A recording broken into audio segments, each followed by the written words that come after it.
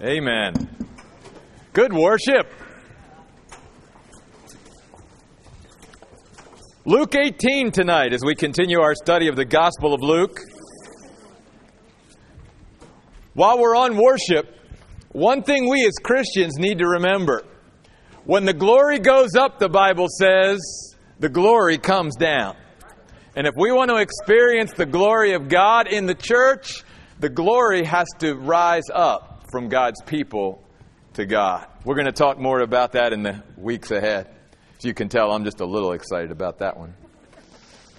All right, if you have an outline of Luke 18, that's great. If not, that's okay too. If you want an outline, I'm sure there's extra copies on each of the tables.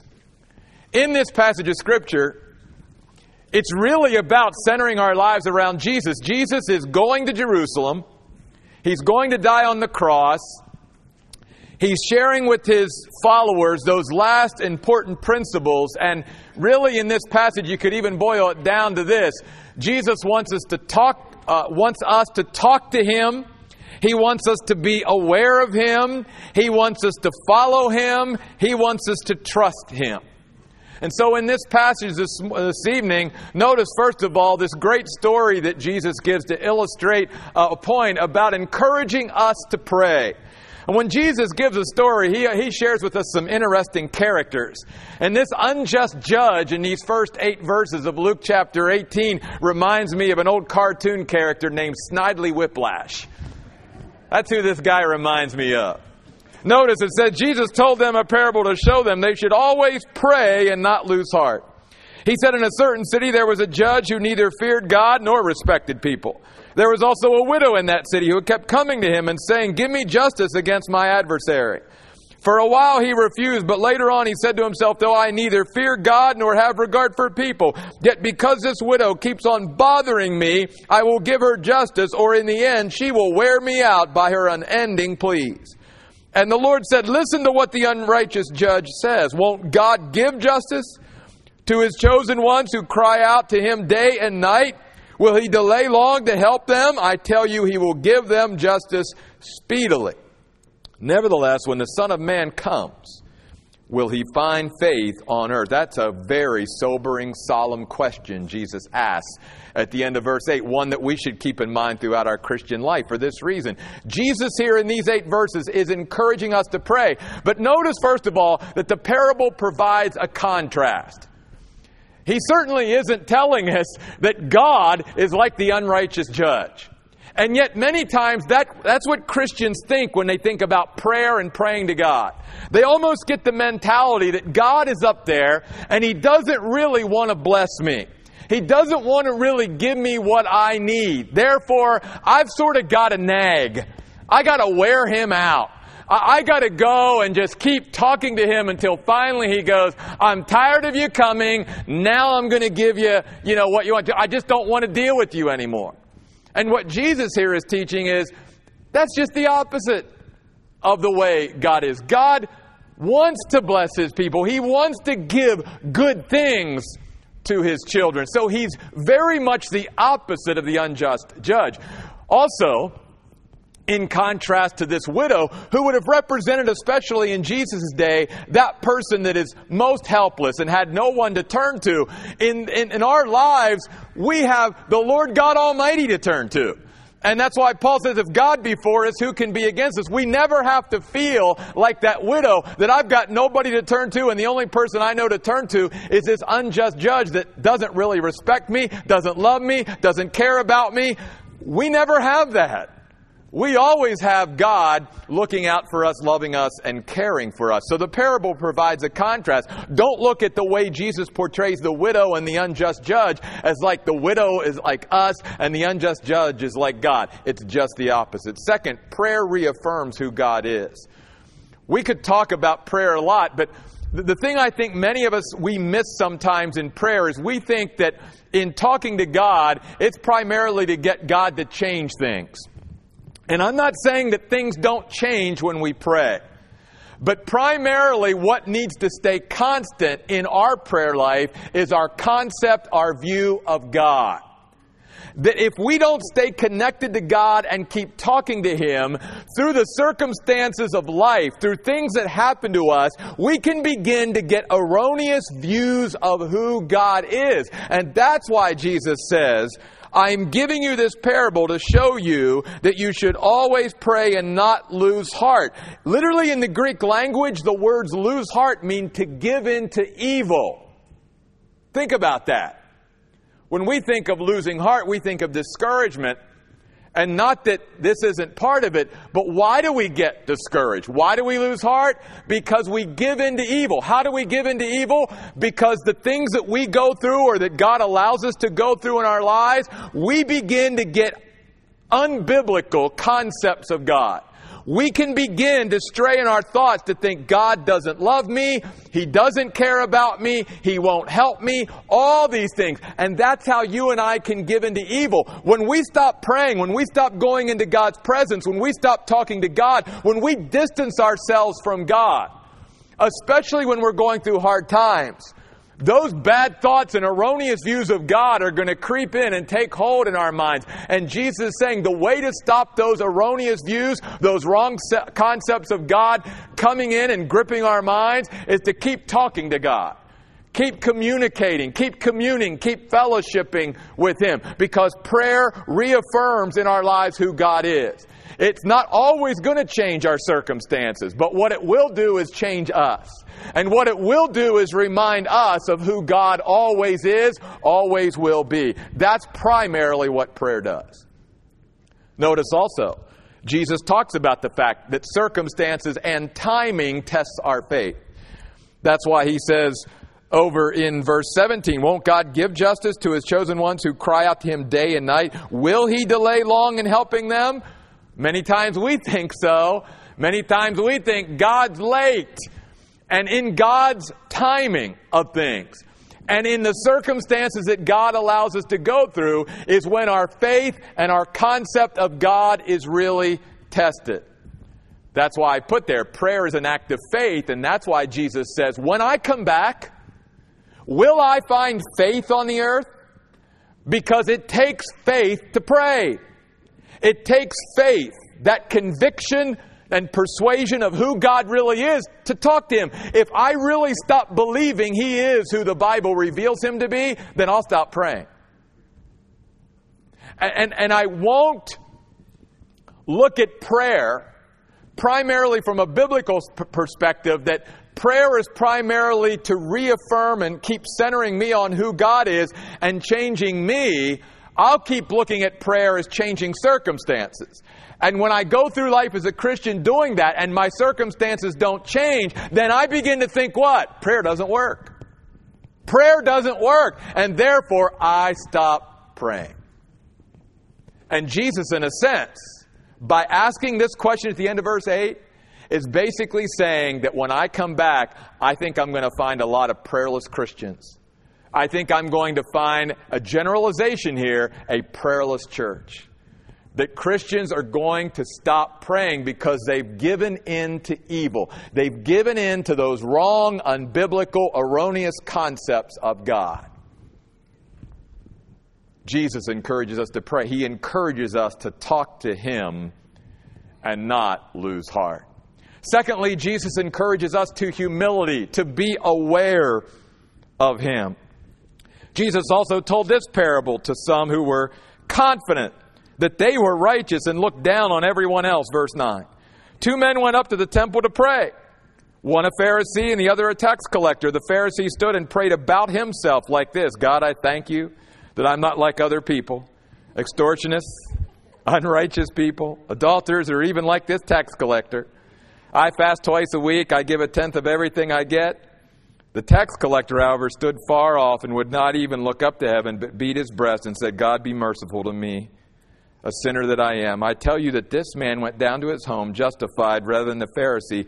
For everyone who exalts himself will be humbled, but he who humbles himself will be exalted.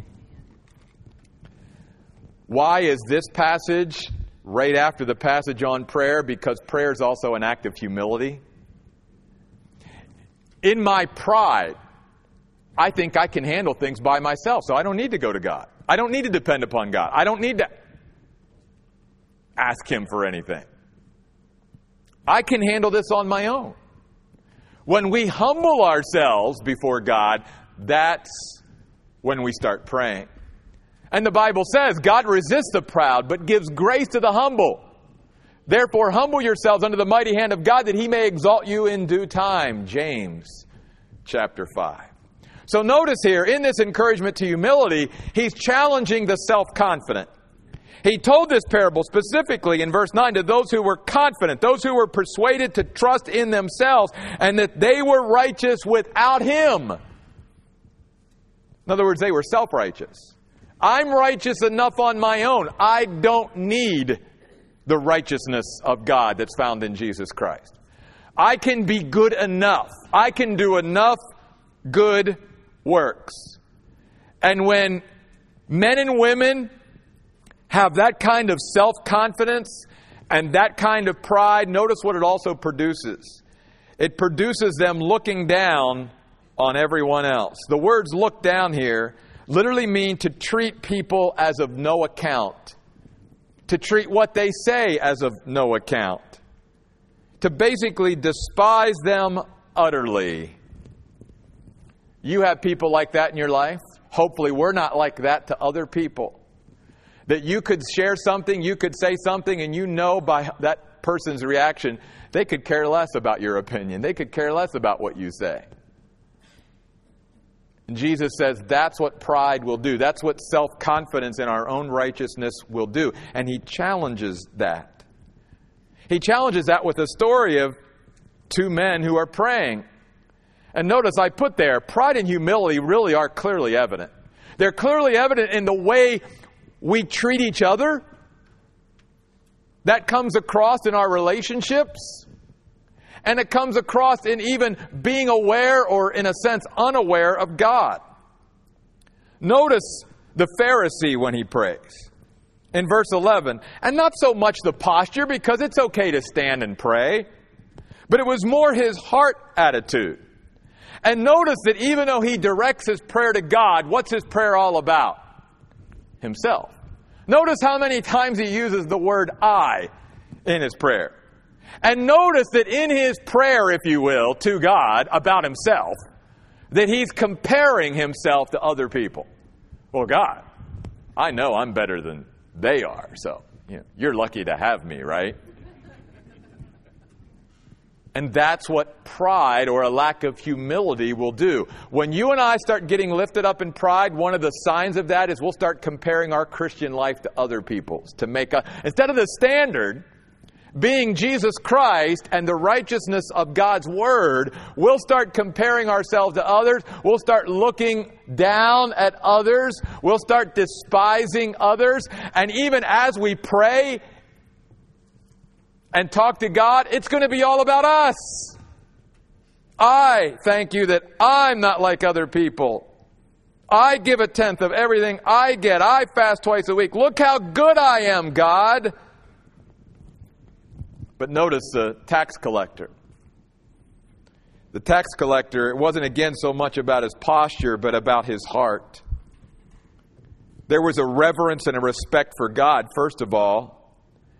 And then there's the idea that he understands that the only reason he's able to pray at all and stand and talk to God is because of God's grace, because of God's mercy, because God has made propitiation for him who is stained with sin. That's what the word sinner there means in verse 13. And Jesus says, I tell you, this man went down to his home right with God. That's what the word justified means. Right with God. So notice, I put there in the notes, how does God deal with both? Well, he says, for everyone who exalts himself, who honors himself, who seeks to lift himself up, God's going to humble him. And as I've learned the hard way in my own Christian life, and this is what the Bible teaches as well, better to humble yourself than have God have to humble you. Because when God humbles us, here's what the word humbled means. To make low, to be brought low, to literally be reduced. See, God wants to God wants to say, increase our lives, increase our influence, increase our ministry, increase our impact. But if in our pride we lift ourselves up, God is going to give us a smaller and smaller role within His kingdom.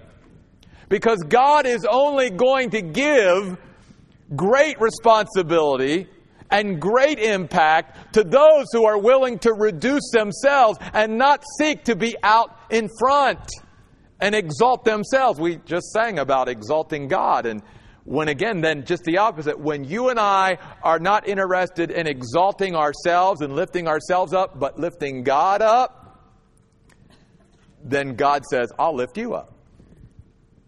I'll put you out there in front of people. Because I know that when I elevate you, you're not going to want the attention to be on you. You're going to want to reflect it to me. So I will exalt you. That's how God deals with both. And then we see in this other passage the necessity of humility in entering God's kingdom. In verse 15, now people were even bringing their babies to Him for Him to touch. But when the disciples saw it, they began to scold those who brought them. But Jesus called for the children, saying, allow or let the little children come to me, and do not try to stop them, for the kingdom of God belongs to such as these. By the way, this is a good time for me to stop and just say how thankful I am for our children's ministry and our children's director and all those who work with our children on Tuesday night and Sunday. Because here's the cool thing about a church like ours, and not like we're the only one, but like ours. Those children aren't just getting babysitting over there. They're not just being occupied or entertained. Those children at the very youngest ages are learning about Jesus and learning about God and learning about the Bible. And they are being given an unbelievable foundation that will help them and aid them and support them the rest of their lives. Jesus welcomes children. And we need to do as well. And in verse 17, He says, I tell you the truth, whoever does not receive the kingdom like a child will never enter it. That's why it takes humility to enter the kingdom. Because these babies, these very young children, they were helpless. They were weak. They couldn't bring anything. They didn't have anything at that point in their life. They came empty-handed. And Jesus says, that's the way people have to come in order to enter the kingdom of God. You can't come with your own righteousness, saying, look how good I am, now let me into your kingdom, God. No, the only way we can come, as Jesus says in the Gospel of Matthew in the Sermon on the Mount, He says, blessed are the poor in spirit. That means someone who doesn't come with anything of their own, but comes just as they are. You ever watched Billy Graham Crusade? What was the song they always ended with? Just as I am, without one plea. Because that's the way God wants us all to come. It's never coming with anything in our own arms. As the Old Testament prophet Isaiah said, our self-righteousness is like filthy rags to God. And God says in the book of Romans through the Apostle Paul, no flesh is justified by the works of the law. It's by the deeds of the law that people understand that we need a Savior and that we cannot live up to the standard of the law. So we need to be humble even to get in. That's where, beginning then in verse 18, Jesus encourages us to reflect upon our choices. Notice I put there in the notes that in this passage you'll see where we can either trust in ourselves or we can trust in God. We can trust in what we possess or we can trust in what God provides. Again, these go right along with what Jesus has just taught. Or we can trust in our circumstances or we can trust in the Scriptures. Those are the choices before us really every day. And we can flesh them out differently. But notice what Jesus says in verse 18. Now a certain ruler asked Him, good teacher, what must I do to inherit eternal life? And Jesus said to him, why do you call me good? No one is good except God alone. Many people go, why didn't Jesus say He was good? Why didn't He? Well, He is. He's trying to get the young man to see there is no one good but God. So if you're saying I'm good, then you're acknowledging I'm God? Is that right? Is that what you're doing? That's what Jesus is trying to get him to see. Because Jesus, in a sense, is agreeing there is no one absolutely good but God. Verse 20. No one is good except God alone. You know the commandments. Do not commit adultery, do not murder, do not steal, do not give false testimony, honor your father and mother. Notice the one he left out in the second half of the 10 Commandments that deals with our relationships with each other is don't covet. You'll see why in just a moment. The man replied, I have wholeheartedly obeyed all these laws since my youth. Wow. That's pretty good. Basically, he told Jesus, I've kept all your commandments. When Jesus heard this, he said to him, one thing you still lack. See, Jesus always knows. What's that one thing, that one obstacle that keeps us from following Jesus? Or maybe even coming into a relationship with Jesus knows what's that one thing. What's that one thing tonight in our lives? What's that one thing that's keeping us from being a wholehearted, consecrated, committed God follower? What is that? Jesus knows. Do we know? Jesus knows what that one thing holding us back is. Do we know what that one thing is? Because notice what Jesus says. When Jesus heard this, he said to him, one thing you still lack. Sell all that you have and give the money to the poor, and you will have treasure in heaven. Then come follow me. Jesus wants this young man to follow him, but he understands that this one hang-up, this one obstacle this young man has is things. They have him more than Jesus at this point has him. And that's why he says, you got to be willing to leave those things and forsake those things so that you can truly follow me. What is that one thing maybe in our lives right now that Jesus is asking us to leave behind so that we can be a better follower? What's that one thing he's asking us to forsake so that we can be a better follower? He knows what it is. He will in time reveal it to us. What is that in our lives? Jesus knew what it was in this young man's life. So in verse 23, when the man heard this, he became very sad, for he was extremely wealthy. And when Jesus noticed this, he said, how hard it is, how with great difficulty is what the words mean. It is for the rich to enter the kingdom of God. Now, many interpret what went on here is that the young man then just went and never followed Jesus. But I don't think that that's what's in the language at all. I think it's very possible that this young man came back and followed Jesus, but he was very sad because of what he had to do it. He had to go home and tell his accountant, sell everything I got because I got to go follow Jesus. And you see, sometimes it's like, I know what I need to do to follow Jesus more closely, but I don't want to give it up, and it makes me sad. And we wrestle sometimes throughout our Christian life as we surrender more of our lives over to God to go, but there's that one thing I don't want to let go of, and it makes me sad to let go of it. It doesn't say he wasn't willing to let go of it. It just says he was extremely sorrowful because he had to let go of it.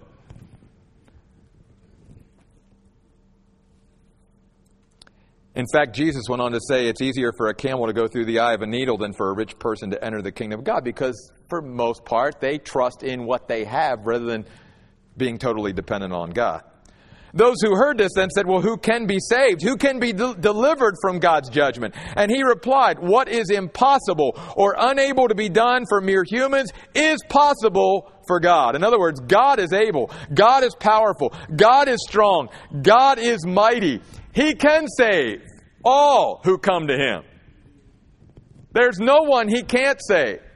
And it's totally impossible for any human to save themselves. They can't do it. We don't have the power to save ourselves. But God can save us. Whether we're rich, poor, whatever. So then Peter, he's always the guy who's right there ready to add some kind of comment or commentary. Peter said, look, Lord, we have left everything we own to follow you. We've done this. We've forsaken everything. We've left everything behind. In other words, what do we get out of it? And Jesus said to them, and this is important for you and I, those of us who are struggling to surrender things or our lives and parts of our lives over to God, listen to what Jesus said. Jesus said, I tell you the truth. There is no one who has left home, or wife, or brothers, or parents, or children for the sake of God's kingdom, who will not receive many times more in this age and in the age to come eternal life. In other words, Jesus is saying, you can't outgive God. Whatever you think you're surrendering or you're giving up to follow God, God is saying, I'll match it and more. Not only in the life to come, Jesus says, but in this life. Now, one of the ways I want you to see this fleshed out, because we've talked about how important the local church is and our brothers and sisters in Christ. For many in Jesus' day, down through history, even to today, who had to, in a sense, leave their families in order to follow Jesus Christ, Jesus gave them a whole other mess of family. So that they actually had more brothers and sisters, more moms and dads, if you will, spiritually, more spiritual children by being part of God's household than they ever had by leaving behind their family in order to follow Jesus. And before I move on, one other very important thing Jesus here is teaching. We must always make sure as Christians we keep in balance the role of family and friends or anyone, any relationship in our lives to following Jesus. Certainly we talked on Sunday about the importance of brothers and sisters in Christ, and the Bible talks about the importance of family, and that family should be important and a priority, but it should never become an idol to where even our family somehow is holding us back from what following Jesus means. If that's the case, then it doesn't matter how healthy, how loving, how great a relationship a family has. God is going to call us out on that. God is going to call us to account for that. Because just like in our family, Lisa should never be held back from following Jesus because of her relationship with me. Stephen and Beth Ann should never be held back in any way from being a follower of Jesus because of our family dynamic. Our family is important to us. Santiago, we love our family. But we have to make sure that we balance that just like Jesus modeled for us, that family doesn't cross that line where family becomes the end-all, be-all, and somehow family even trumps Jesus. Jesus always has first allegiance in our lives. Then, finally, the faith that stopped Jesus, beginning at I skipped verse 31. Sorry. Here I am getting so excited. So Jesus, I'll read verse 31. Jesus took the 12 aside and said to them, look, we're going up to Jerusalem, and everything that is written about the Son of Man by the prophets will be accomplished. For he will be handed over to the Gentiles. He'll be mocked, mistreated, spat on. They will flog him severely, kill him. On the third day he will rise again. But the 12 understood none of these things. The saying was hidden from them, and they did not grasp what Jesus meant. This part of the passage is where under the notes it says trusting in our circumstances or in the Scriptures. Because Jesus was sharing with them the Scriptures of how Messiah himself had to go, had to suffer, had to die, had to be flogged, had to be mistreated, had to be betrayed, had to be rejected. And for all of us, we can go through times in our life or seasons in our life where, we're looking at circumstances rather than trusting in the Word of God. Because sometimes the Word of God is all that we have. Our circumstances look like everything in our life is upside down and God doesn't exist and God's not on the throne and God's losing and Satan's winning and all this. And that's why we have a choice. Are we going to trust in our circumstances and the way things are falling out in our life, or are we going to trust the Scriptures? And that even fleshed out at the end of Jesus' life. Because if you were to look at the end of Jesus' life, you would have concluded God's lost, God's not on the throne, God doesn't love us, God doesn't care, it's all over. But when you look at the Scriptures, you go, this is exactly what the Scriptures predicted, which is why God calls us to follow the Scriptures rather than to follow our circumstances. To walk by faith, not by sight. The reason why the disciples didn't grasp this is because the Jews, especially in Jesus' day, had such a block, if you will, and just even up to this day, they cannot reconcile the fact that Messiah dies, that Messiah suffers. See, for them, their idea of Messiah from the Old Testament, as they concentrated on the scriptures they wanted to, was that Messiah was going to be this great political leader, that when he came, he was going to set up his kingdom immediately. He was going to overthrow the Romans, especially at that time, who were the leaders of the world. And that's the Messiah. They bypassed all the suffering passages like Isaiah 53 and others.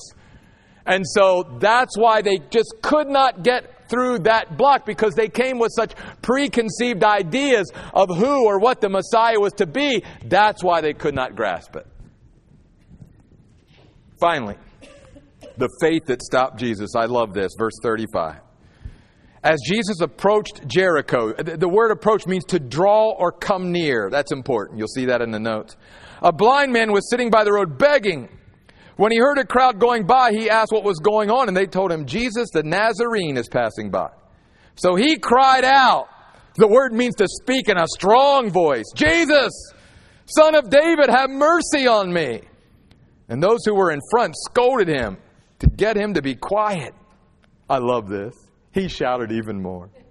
Son of David, have mercy on me. And Jesus stopped and ordered the beggar to be brought to him. When the man came near, Jesus asked him, what do you want me to do for you? And he replied, Lord, let me see again.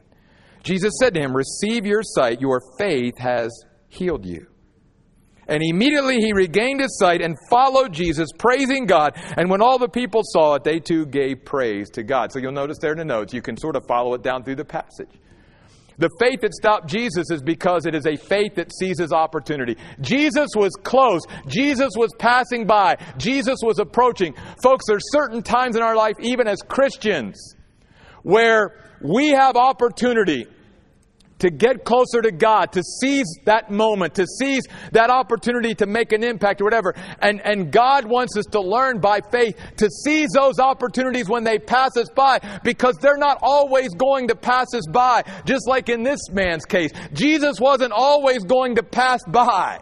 In fact, he was on his way to Jerusalem. This was that opportunity, and the man seized it by faith. Secondly, faith is bold and courageous. You see that in the passage. Man, he's strong voice. He's crying out. He's not bashful. He's bold. And God calls us to be bold and courageous, especially in our witness and our understanding of who He is. In the world in which we live today, we as Christians have gotten too intimidated by the political correctness and by the culture of our world, and we have toned down our witness. And it's time that the church rise up and be bold and courageous again. God sent His Spirit so that the Spirit of God could make us bold witnesses. Acts chapter 1, verse 8. And you see that. Even when they said, be quiet, He got even louder. Faith that is humble.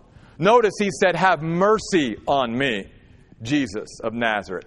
It wasn't that He thought He deserved this visit from Jesus or whatever this healing or whatever He wanted was going to be. It was a humble thing that ties in with the rest of the passage. It's a faith that is correct. The reason we say that is notice what He calls Jesus in verse 38. Jesus, Son of David. That is a phrase in Jesus' day that meant He understood that Jesus was the fulfillment of the Old Testament Scriptures. He was the Messiah. He got it right. When we worship God, we are to worship Him in spirit and in truth. Faith always leads us to the truth of God. Faith also is specific.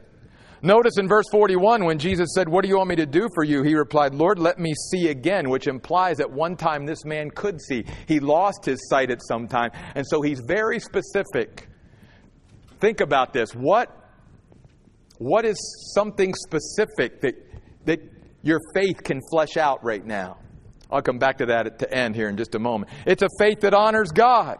Notice, immediately he returned, when he regained his sight, he followed Jesus, praising God. Again, the word praise here means to magnify, to celebrate, to elevate, to exalt, as we sang about tonight. And it's a faith that's contagious because of this man's faith. The Bible says when all the people saw it, they too gave praise to God. I want to go back and leave you with this question of Jesus in verse 41. And here's what I'd like you to do. I'd like you to take this question home with you for a week, and I'd like you to think about it. Now, this isn't homework. You don't have to come back and report anything. It's between you and God. But I think it's a great question and one that we need to meditate on and think about for a while rather than just passing over. Many people, when they come to this question of Jesus to the blind man, they think, honestly, they think, that's a dumb question. The man's blind. What do you think you want me to do for you, right? But here's the thing. I want you to think about that question. If Jesus was to say to you what he said to this blind man, what do you want me to do for you? What would your answer be? What would your answer be? Now, again, even with this man, many people go, well, it's obvious what we would want Jesus to do, is it? Think about it now. Don't. Is it really obvious what you want Jesus to do for you? And let me even go so far as to say this. I believe that there are times where we even pray and ask God for things, but it's not what we really want. See, I don't think what we really want sometimes, even from God, is as obvious as we think it is. That's why Jesus asked the question. That's why he asked the question of the guy by the pool at Siloam. When the guy was there for 38 years or something, and Jesus asked him the same, as we would probably call dumb question. What do you want me to do for you? Because God understands something that maybe we're not realizing and we don't understand. Do we really understand what we want God to do for us if he asks us that question? Is it that obvious? Is it that self-evident? And if Jesus was to ask us that, would we even know how to respond? If God said to Jeff Royce tonight, Jeff, what do you want me to do for you? What would my response be? And why? I think it's a profound question. I think it's a question that I think it can help us see maybe even where our walk is with God. And I think it can also be a question that as we meditate and think about it and maybe even answer it, it can even maybe spur on our spiritual growth. God, I think, is asking all of us tonight through this passage, what do you want me to do for you? What would be our response to that question? Jesus, in this great chapter, wants us to center our lives around him. He wants us to talk to him, to be aware of him. He wants us to follow him. He wants us to trust him. Let's pray. God, we thank you for just the life of Jesus, the lessons that Jesus gives us, the things, the insights that Jesus shares with us. The things, Lord, that you know about us that sometimes we don't even know about ourselves. The insightful questions that you ask us that probe into who we really are, that sometimes we don't even take time to even think about. If you, God, were to ask any of us, what do you want me to do for you? Right now, at this season of our life, at this time in our life, what would that answer be? And why? God, help us to meditate on that. Help us to reflect on that. But help us, Lord, not to get caught up in that. Help us simply this coming week learn to talk to you. Learn to be aware of you more. Learn to follow you closer. And learn to trust you more. We pray in Jesus' name. Amen. Folks,